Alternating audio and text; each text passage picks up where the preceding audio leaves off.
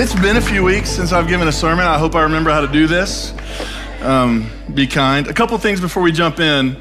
So first of all, today is a big day for people who are into football. Who's excited about the Super Bowl? Okay.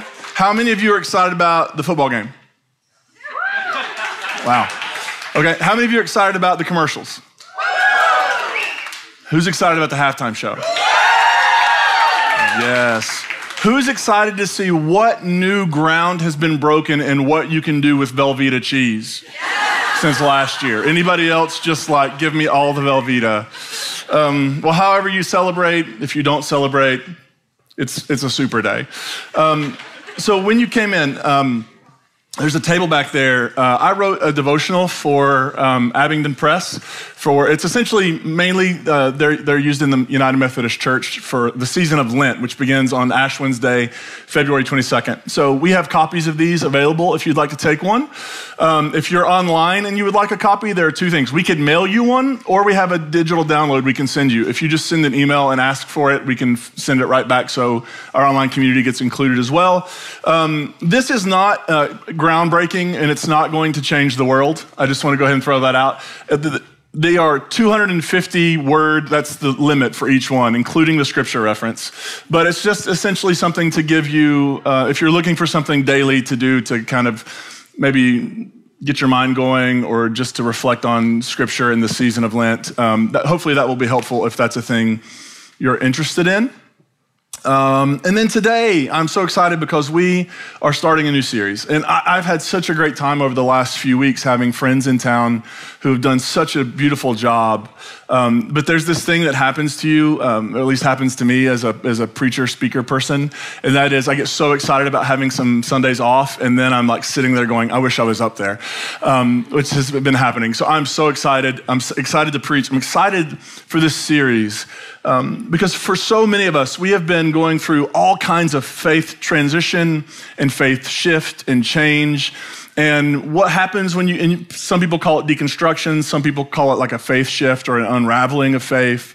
But what tends to happen is everything gets a little, and this is a technical theological term, discombobulated. And when that happens, you don't really know which way is up and you don't know what you believe anymore. And so when you're going through this process, some things become really, really kind of muddy. Like, what do we think about prayer? Or what do we do with the Bible? Or what do we do with certain particular seasons and holidays? Or what do we do with this particular theological thing?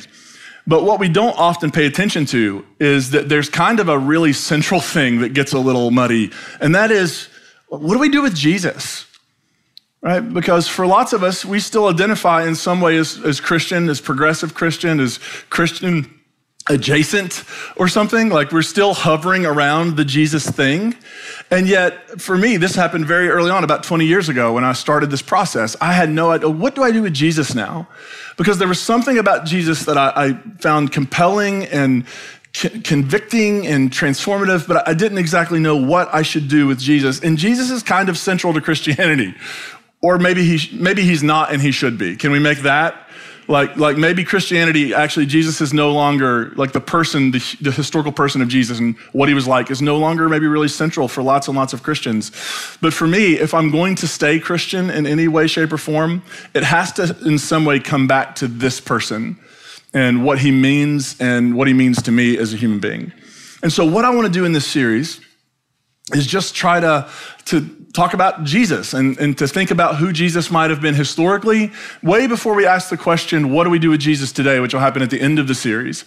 But what do we know about Jesus historically? And what can we say about his life? What can we say about his ministry? What can we say about what he was doing? What can we say about his death? What can we say about the Easter moment, the Easter experience? And we're going to walk through all of that in this series. We're going to try to, the reason this is important to me is when people ask me, what's the thing you've been learning most in the last couple of years? Or where has your faith or your theological conviction changed most in the last couple of years? And honestly, for me, it's my understanding of who Jesus was and what he was actually doing in the world. Scholars will talk about Jesus like this. They'll talk about the Jesus of history and the Christ of faith. And what they mean is there was this person who lived historically, some things happened, then a theology got put onto it and he became the Christ of faith. But what can we say? So before we get to that, I just want to spend some weeks trying to articulate how I understand the Jesus of history, what he was like and what he was up to. I'm going to put out a reading list during this series that you may find helpful. The series title is borrowed from a book by a guy named Marcus Borg. Any Marcus Borg fans in here? He's not Star Trek, like different, just different. Marcus Borg was a historical Jesus scholar, passed away in 2015. His book, Meeting Jesus Again for the First Time, was transformative for me. I'm not following it exactly for this series. I'm sort of offering my own. If I was going to write that book, what would that book look like? And it's going to be this series. And what may happen for you during this series is as we begin to sort of, in broad strokes, just sort of create a portrait of who I think Jesus was, that figure at times may seem unfamiliar to you. And it may be like, wait. I've been around Jesus stuff. I've talked about Jesus. I've been a Christian. I've known about Jesus my entire life. But the person who's emerging when we take a historical look at his life, that person doesn't seem like I didn't know about that person. So it may feel like you're meeting Jesus again. And it may feel like meeting Jesus for the very first time. And I actually hope that happens for us. Because I think that the actual person who lived 2,000 years ago is far more interesting than Christianity has given him credit for. And I think he was up to something far more transformative and subversive, not just for individual souls, but for the planet. He had a vision for what the world could be, and it started within his own context, and then it began to expand. I want to talk about that vision, and I want to ask, what does it mean for us to be Christians, for people who align with this Jesus when our faith and our mission and our goals and so much of that has happened in the Christian tradition look nothing like what he was actually trying to do in the world. And so I want to try to bring us back to that. So what may happen some weeks, it's going to happen today. The first part of this sermon may feel a little like you are in a university classroom. And so it's going to be a little brain focused, a little head focused. By the end, please don't go to sleep. I mean, if you need to, wake up for the end, because that's when we're going to come back to the heart, and we're going to try to bring those two things together, because this series is not, for me, just an exercise of the head. I'm still committed to Jesus because of something in the heart. And so I want to bring it back to that. So the question we're going to ask today is two questions. One, how do we know about Jesus? And two, why do we even care? Does that sound like a good time? And so I want to begin with this. How do we know about Jesus? And I want to just start by saying our knowing about Jesus, we must put the word know in quotations a little bit here, because our knowing is subjective, not objective, right? What we know about Jesus comes to us through lots of different sources. But we don't know Jesus in this. How many of you have been a part of anything to do with a time machine? Anybody? Okay. Unless you went in a time machine, went back 2,000 years ago, at some point learned Aramaic, went back 2,000 years ago, met Jesus, talked to Jesus, all of our knowing about Jesus is subjective. Our knowing is filtered through lenses and frames. It is filtered through the lenses we inherited, because whether we know it or not, we inherit lenses. We're born into the world, and we're in a context and people and situations, and all of that frames how we see the world. Does anybody remember when your lenses began to shift a little bit and you were no longer seeing the world the way your family did, or the way your friend group did, or the way that maybe the group you were a part of your entire life, they saw it one way and you began to see it differently? And so lenses are inherited, but also lenses can end up being chosen. We choose, I'm going to let that lens go because I'm not seeing as well as I should be through it. I'm going to take a different lens. And our knowing about Jesus is filtered through those lenses. Our knowing about Jesus is also grounded in our interpretation of the sources that talk about Jesus. And you're going to find this out today. Those sources, by the way, are also the interpretations of the people who wrote them, right? So everything we know about Jesus comes to us and is filtered and is through lenses. And so we just need to be aware that when we make those claims as Christians, that I know, that I know, that I know, that I know, that I know, actually, you think that you think that you think that you think that you think. And there's nothing wrong or unfaithful about that. That is the best you can do as a human being. Now, what you think may be really close to what actually happened. We don't know that, but it might be. And that's awesome. But we just have to be careful. Christians make lots of claims for objectivity, and we use those claims to say that our way is the only way and our faith is the only, and what they often mean is our particular interpretation of the faith is the only, it's not even that the faith is the only way, it's the way I see the faith is the only way. And so we just want to be aware of that and say, look, we're doing the best we can. It's like we're trying to put together a puzzle that there is no puzzle box. Right? There's no lid that tells you exactly where these pieces go. And we're just trying to put it together best we can. So two things, every scholar of all stripes and backgrounds. So if a person is a scholar of the historical Jesus, there are roughly two things you can say they all agree on. One is that Jesus existed. Right? Jesus actually was a human being who existed in the world. Now, there are chat rooms, are there chat rooms anymore? I just totally... When you log onto the internet, it goes, and you get on to the internet on your dial-up connection. There are chat rooms, message boards, internet websites, people who make these claims. They're called mythicists. And they argue that Jesus is a myth. Jesus never lived. He was created by Paul. He was created by the Romans. He was created by a group of people for a purpose. Universally, serious scholars don't take those folks seriously. Serious scholars begin with the assumption that Jesus was a historical person.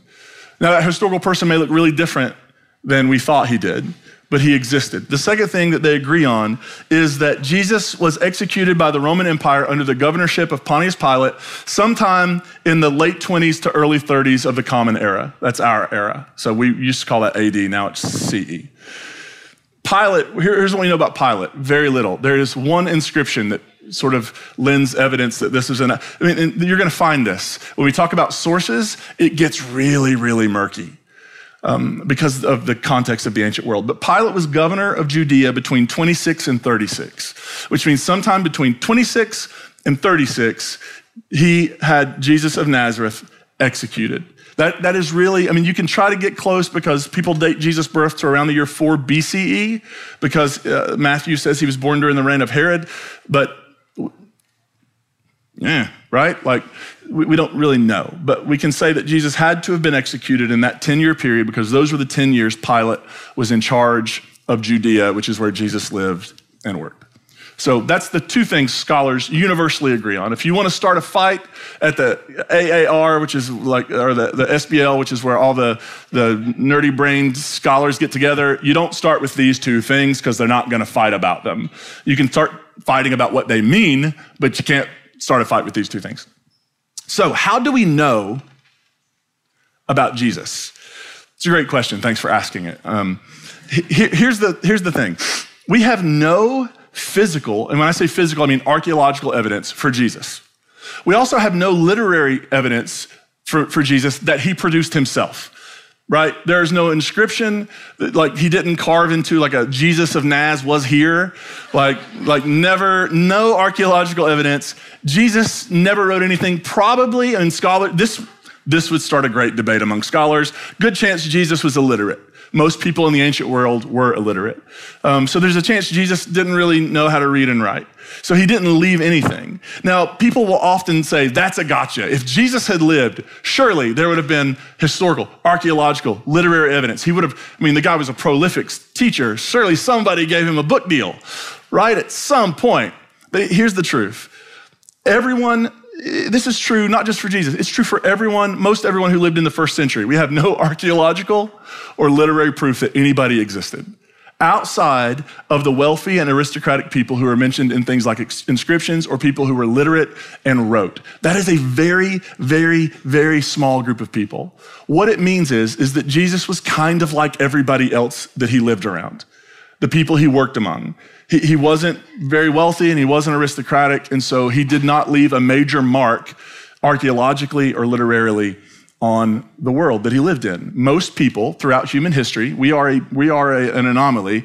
They didn't have like a primitive version of Facebook, right, where they're putting up their status like, just had avocado toast. Like that did not happen in the ancient world. People were remarkable human beings and died and left very little to no evidence behind that they were ever here. That's just how it worked for a very, very, very long time. So we have nothing from Jesus himself. I want to give you, before we talk about what's in the Bible, I want to give you the outside the Bible. People call them non-Christian sources. If you've been around Grace Point a while, you know I have a little bit of an issue calling anything that happened before the 300s Christian, because that's sort of, the 300s are sort of really when Christianity became a thing. But let's just say people who weren't followers of Jesus, right? These are sources from people who weren't followers of Jesus. There are some minor ones, but I'm going to give you sort of what are seen as major. And really the earliest major source we have is a guy named Josephus. Flavius Josephus, I like to call him Flava when I'm referencing. I've waited my entire academic life to make that joke, and you laughed. I think we're done here. I have nothing left to offer you. Josephus was a Jewish leader of resistance during the Roman war. So in the year 70, in the year 66, when the war broke out, Josephus was leading Jewish soldiers against the Roman Empire. At some point, he gets caught and decides, you know what? I think I'm pro-Rome now. This is great. He actually ends up believing and saying that one of the Roman emperors was the Messiah. And he goes fully pro-Rome. And what he does is he begins to write stuff. Partly, some of it he's writing to sort of commend Jews to the Romans, and some of it he's writing to commend Romans to his Jewish siblings. And so he's got these works. One of them is called Antiquities. He wrote it around the year 93. So remember, Jesus dies somewhere between 26 and 36. He writes this in the year 93. I'm going to give you the pertinent section, and scholars have lots of questions about it. So here's what he wrote. At this time, there appeared Jesus, a wise man, if indeed one should call him a man. For he was a doer of startling deeds, a teacher of people who received the truth with pleasure. And he gained following among many Jews and also among many Greeks. He was the Messiah. And when Pilate, because of an accusation made by the leading men among us, condemned him to the cross, those who had loved him previously did not cease to do so. For he appeared to them on the third day, living again, just as the divine prophets had spoken of these things and countless other wondrous things about him. And up until this very day, the tribe of Christians named after him has not died out. Do you see why scholars may have some questions about that? Like, let me just give you, if he should be called a man. He's the Messiah. He died and rose from the dead. So here's what people are wrestling with. Did Josephus write any of that? Or did a Christian scribe who was copying Josephus' Antiquities, because they had to do it all by hand, did they insert this in the right spot so that there would be a reference to Jesus? Most scholars think actually there was probably some of this in there, and a Christian scribe was like, yeah, he mentions Jesus and him being killed, but we know the story's better than that. And so they fill out the details. That's probably maybe more accurately what happened. But this is an earliest reference to Jesus in an outside the Bible source. Then the next one really is a guy named Pliny the Younger, not to be confused with Pliny the Elder, who also was a person. Pliny was a Roman governor in what is today Turkey. And he wrote a letter to Emperor Trajan in the year 110. And he mentions Christians as a group, but not what we would call Christians today. He's talking about people who have aligned themselves with this person, Christ, and they are causing some trouble. And they're causing trouble because they had banned public gatherings, because people were getting together and having ill intent toward the empire. So like nobody can get together in public. Your Super Bowl party is canceled. But Christians were still doing it. And so he writes the emperor and he's essentially saying, what do I do with this particular group of people called Christians who get together and they sing songs to this guy named Christ as if he were a god, and they do these rituals together? They're not really harming anybody. They're not cannibals like everybody says they are. Like, what do we do with them? Should we kill them? Should we arrest them? And the emperor basically writes back and says, don't go looking for them, but if you find them and they don't recant, yeah, you can kill them, right? So it's sort of this policy of like, don't look for them, but if you find them, they're a problem. And that's Pliny. He doesn't mention Jesus, the story of Jesus. He just said there's this group of people called Christians. They worship this guy called Christ, and they're a problem. Around the same time, in the year 115, a guy named Suetonius, who's a Roman historian, wrote a history of the lives of the first 12 Caesars. And in the story of the Emperor Claudius, who reigned from 41 to 54, he mentions that there was a riot in Rome that ended up, Claudius expelled the Jewish people from Rome because of a riot. And the riot, he says, was instigated because of a guy named Chrestus. They misspelled his name, possibly. So scholars are like, what do we do? Okay, Christus is really close to the Greek for Christ, which is Christus, like a letter difference. It's a vowel. You can see how a mistake would be made. Was there a Jewish guy named Christus stirring up trouble in Rome? Or was this a group of early Christians who were stirring up trouble in Rome? Don't know. Do you see how murky the ancient sources get? When it's like, scholars are going like, should it be Christus, not Christus? Then in the year 115, there's also another Roman historian named Tacitus who writes about the emperor Nero, who during Nero's reign in the 60s, there was a fire that burned a good chunk of Rome. That's the whole rumor that Nero played the fiddle while Rome burned. Have you all heard that before? So Nero and Rome burned. It just happened to work out for Nero because he wanted to rebuild the city and put his imprint on it anyway. So there was rumor that the emperor started the fire that ruined so many people's lives and businesses and caused all this damage. And Nero didn't like that. And so here's what Tacitus says. Around the year 64, he's writing about things that happened in 64. Nero falsely accused those whom the populace call Christians. The author of this name, Christ, was put to death by the procurator Pontius Pilate while Tiberius was governor. But the dangerous superstition, though suppressed for the moment, broke out again, not only in Judea, the origin of this evil, but even in the city of Rome. So he mentions them in passing as saying, there are these people, Emperor Nero falsely blamed them for the fire, and this is when you have a very localized, there wasn't a big Christian persecution probably until the 2nd century, 3rd century, but this early persecution would have been only in Rome, and Nero would have persecuted the Christians because essentially it's a cover-up. Right? We want to make sure that I don't get blamed for the fire in Rome. We have to blame somebody. These people, everybody thinks they're weird. That's stuck for 2,000 years. And so we need to blame them. And then another kind of major source, there's a thing called the Talmud. And the Talmud is a written record of Jewish oral tradition. It was compiled between the 3rd and 5th centuries. So we're talking way past Jesus. And it mentions Jesus, but by that point, Christianity was kind of a big deal and a major force in the world. So it's not really a source for the earliest layers. Do you see why when scholars are talking, I mean, the actual outside the Bible sources we have for Jesus exist, but they're complicated. It's not like there's, a big inscription where somebody wrote, Jesus was here. It's just not how it works. But then we come to actually what we have in the Bible in the New Testament. And here's how those sources line up. There's a guy named Paul who wrote, he's attributed to writing at least 13 letters in the New Testament. Scholars have narrowed that down based on things like the content, what the letters are about, and based on language and style and all those sorts of things. And they've said, actually, we can be pretty certain, that Paul wrote 7 of those letters.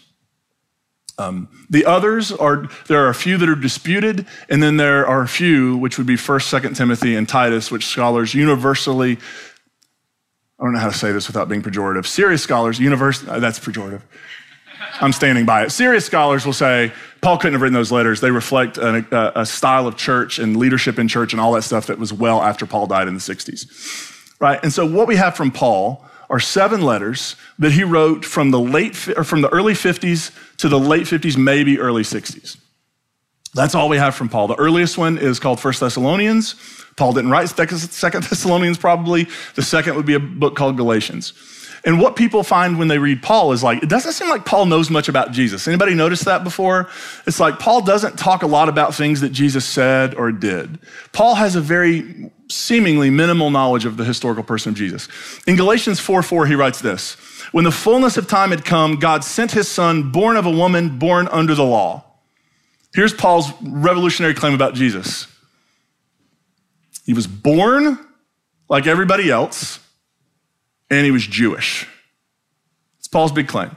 He also talks about Jesus. That's all he says about the birth of Jesus. He talks about Jesus' death, burial, resurrection.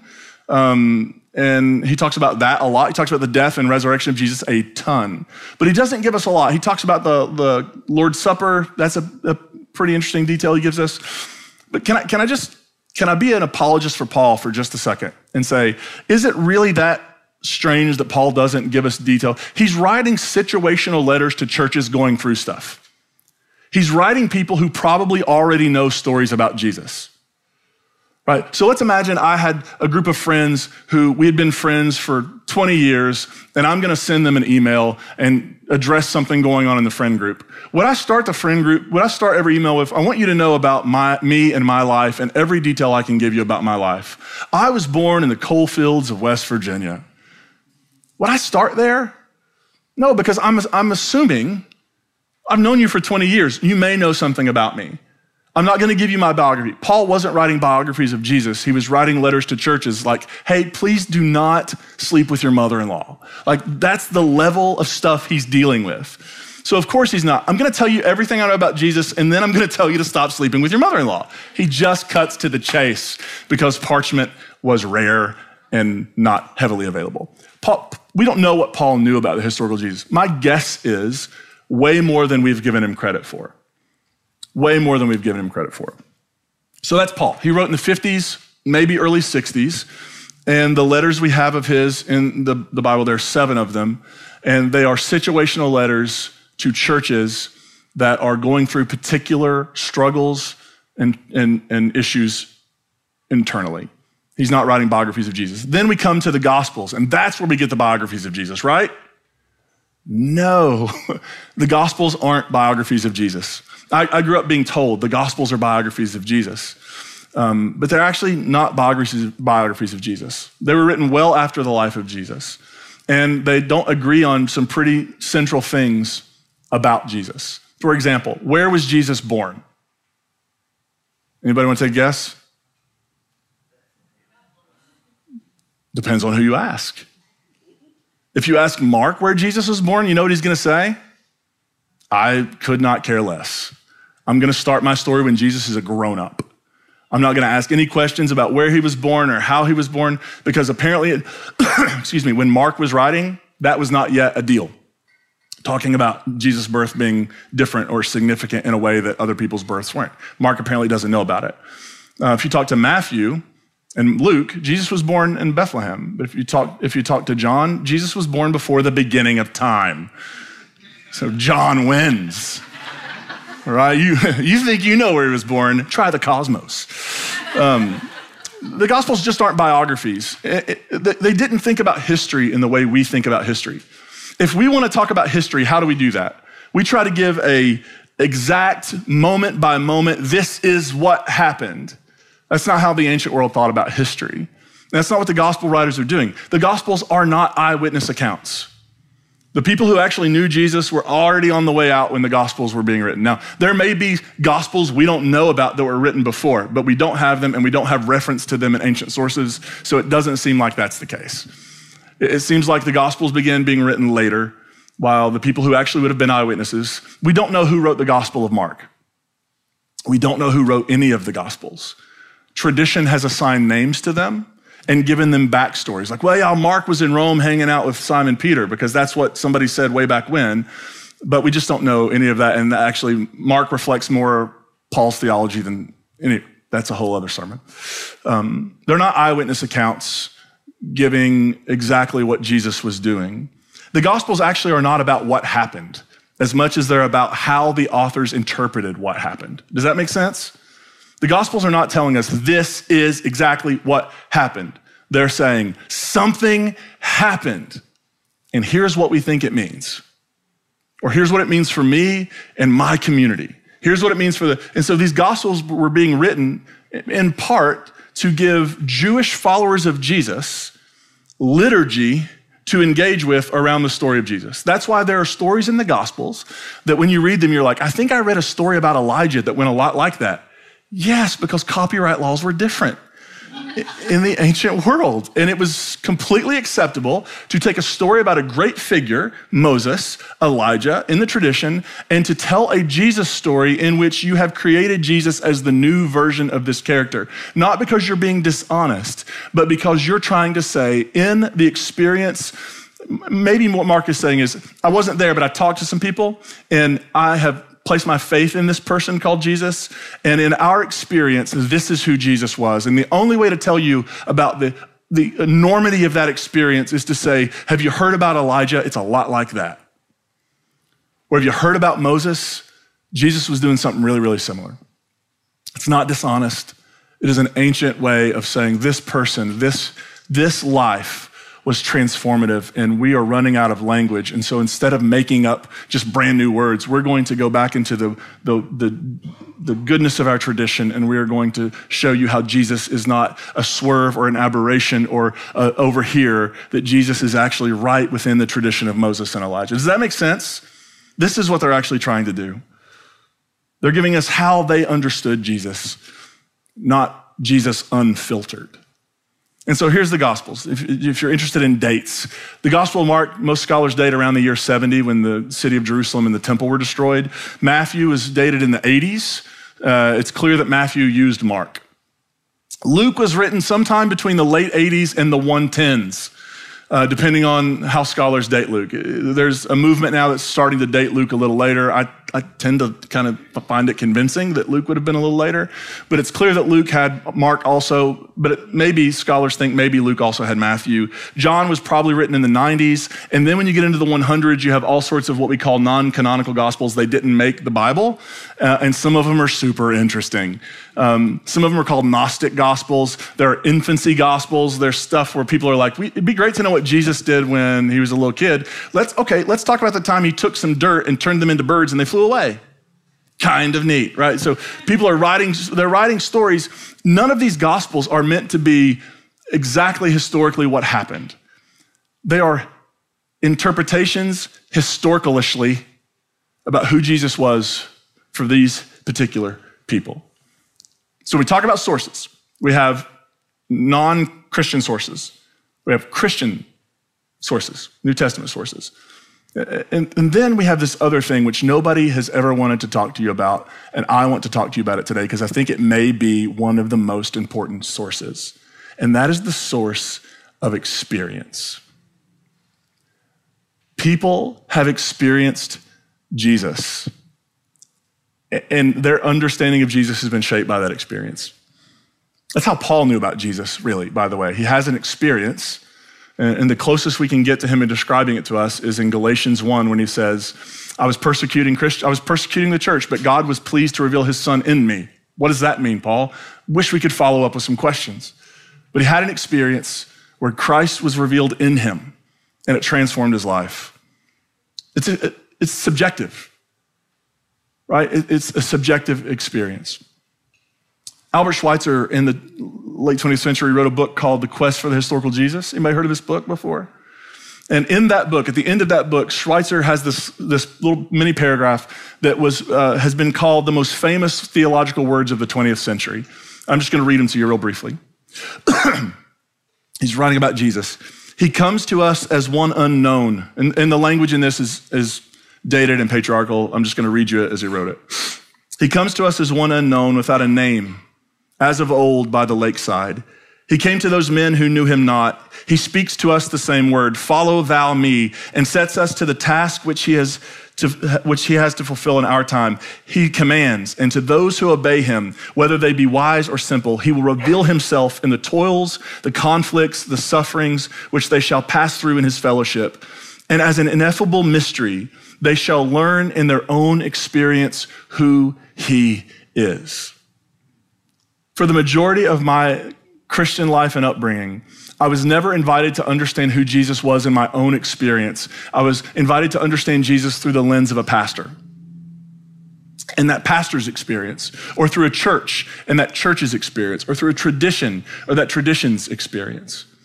And actually, the invitation Schweitzer says is to actually figure out who Jesus is for you through your own experience. I think that's been the missing piece. That the following Jesus, being a Christian, whatever language you want to put on it, is not a you take my word for it sort of a commitment.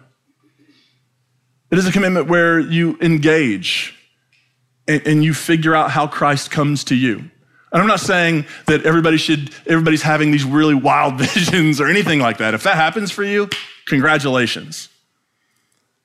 But somehow, we have been divorced from our own experience of Jesus, so that when we talk about Jesus, we are not talking about an experience that we have known. We are talking about somebody we've been told about. Does that make sense?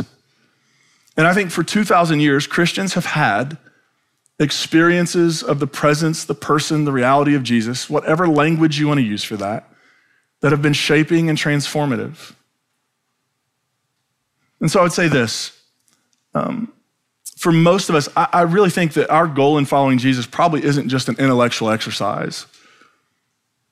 We feel some connection to Jesus because there seems to be something about him, something about his life, something about the way that in the pages of Scripture, even though we're reading interpretive portraits, we're not reading literal history, we're getting interpretive pictures. But what must it mean that when they wanted to tell the story of Jesus, they told a story about somebody who pushed back every boundary and every barrier to the other?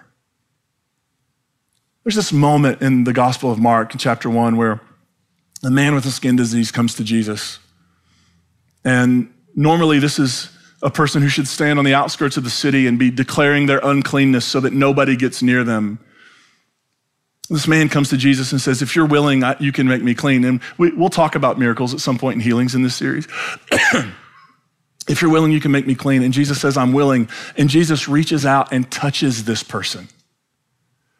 What must it have been about that experience of Jesus that when they wanted to tell the story, they could only tell the story of a person who again and again pushed beyond the boundaries and barriers, beyond the thing that this is the other and we should not go across this bridge to the other. Again and again, we find Jesus not only seeing others, but we find Jesus reaching out and touching them.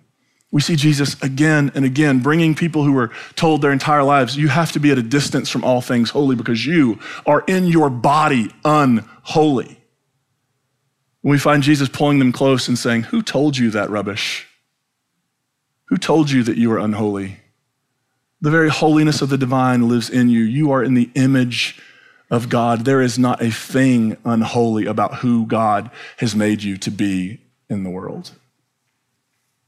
I think probably we're still interested in Jesus because there's something about that life and that way that we find compelling, something about that life and those stories that give us a sense of hope, that somehow there is a way to be beautifully and fully human, a way that does not shrink back in fear, but a way that leans into the beauty and goodness of everybody and everything around you and sees what the world could be and begins to go about creating that world right in the middle of the old one. I think Jesus offers us a glimpse into what is humanly possible. And I think that's where we lost Jesus. We so desperately wanted him to be God that we forgot he was human. We so desperately wanted his divinity that we forgot that what made him compelling was his humanity. That in the story of Jesus, we see that maybe, just maybe, a new world could actually exist. A world of peace and justice and compassion. Maybe, if enough of us got together, we could move the needle in the direction of justice. I think in the story of Jesus, maybe the reason I keep coming back is because it reminds me that the way to the divine isn't found by abandoning our humanity, but by entering fully into it. Are you looking for God? Don't look at the sky. Look within your own heart. That's where you'll find the divine. That's where Jesus found the divine. That's how Jesus mediated the divine to others. It was not by saying, I have something you need. It was by saying, I'm going to help you become aware of something you have. And whatever the word God means, because I know that we could have a really fun conversation about what the word God means. But that for us, the reality that we're talking about when we talk about God, it feels like the goodness and love that we have known in the human life of Jesus. In this life that was human, and yet also in it, we touch in some mysterious, beautiful way the divine, and we are invited to touch the divine in ourselves. I often tell people, it's not that I did not give up on Jesus, it's that Jesus, I don't think, ever let me go. Because something in these stories, something in these beautiful interpretive portraits we have been given by our ancestors presents to me a human life that I want to know and live. And it's a life that I think the church has badly gotten wrong in many of our eras and many of our mistakes. And what I find when I talk to people who are so wounded and harmed by Christianity and by the church is I never find somebody who's like, that Jesus, if he were here, I'd punch him. I never find that. What I find is people who went to a church looking for what they found in the text. And what they found in the church and what they saw in the text did not match up, or what they knew in their experience, what they knew in their bones about who Jesus was, and what they met at the church did not match. And it seemed like what they were being offered at the church was a step back and a step down and not really good. One of my favorite writers who passed away just a couple years ago, John Shelby Spong, he wrote a brilliant book called Jesus for the Non-Religious. If you're new to deconstructing your faith, do not start with that book, please. I made that mistake once and gave it to a friend very early on and learned that this you need to learn, don't dive off the diving board until you're swimming a little. It's a brilliant book, challenging. But in the beginning of the book, he writes a bit of poetry, I would call it. It's called A Lament of a Believer in Exile. And I wanted to just end with this today because when I read this 15 years ago for the very first time, still pretty early on in my journey, I saw so much of what I was experiencing, the longing I had for the person that I was familiar with called Jesus that I could not find in church. And I could not find in most Christian conversation or most Christian books or most engagement with the Bible. There was this, in my bones, I knew there was this Jesus that I couldn't find anywhere. And so if this resonates with you, if this is something you're like, yeah, I can see myself in there, we're going to try to uncover the Jesus he's trying to uncover in this series. Here's what he writes. Oh, Jesus, where have you gone? When did we lose you? Was it when we became so certain that we possessed you, that we persecuted Jews, excommunicated doubters, burned heretics, and used violence and war to achieve conversion? Was it when our first century images collided with expanding knowledge? Or when biblical scholars informed us that the Bible does not really support what we once believed? Was it when we watched your followers distorting people with guilt, fear, bigotry, intolerance, and anger? Was it when we noticed that many who called you Lord and who read their Bibles regularly also practiced slavery, defended segregation, approved lynching, abused children, diminished women, and hated the LGBTQIA community? Was it when we finally realized that the Jesus who promised abundant life could not be the source of self-hatred or the one who encourages us to grovel in life-destroying penitence? Was it when it dawned on us that serving you would require the surrender of those security-building prejudices that masquerade as our sweet sickness?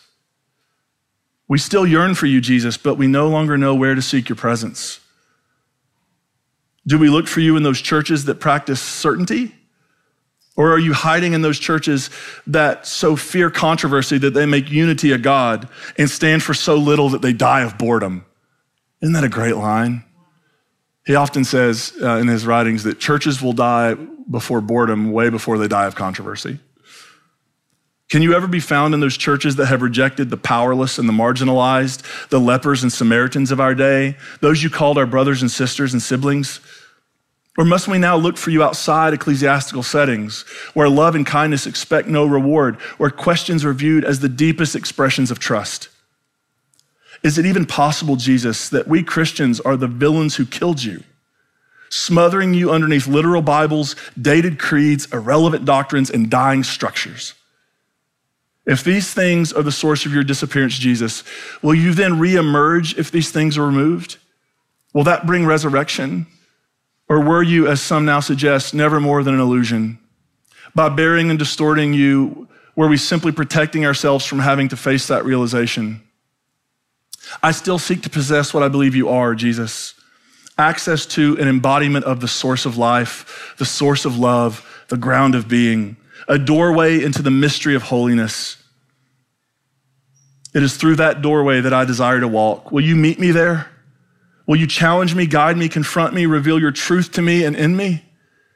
Finally, at the end of this journey, Jesus, will you embrace me inside the ultimate reality that I call God, in whom I live and move and have my being? It's a Jesus I want to be a part of. A Jesus who's moving us beyond the boundaries and barriers and into a full and abundant and free humanity that sees difference not as a threat, but as a good to be celebrated, that looks at a world that is on fire and says there may be hope for it yet. That's the Jesus we're going to seek to uncover in this series.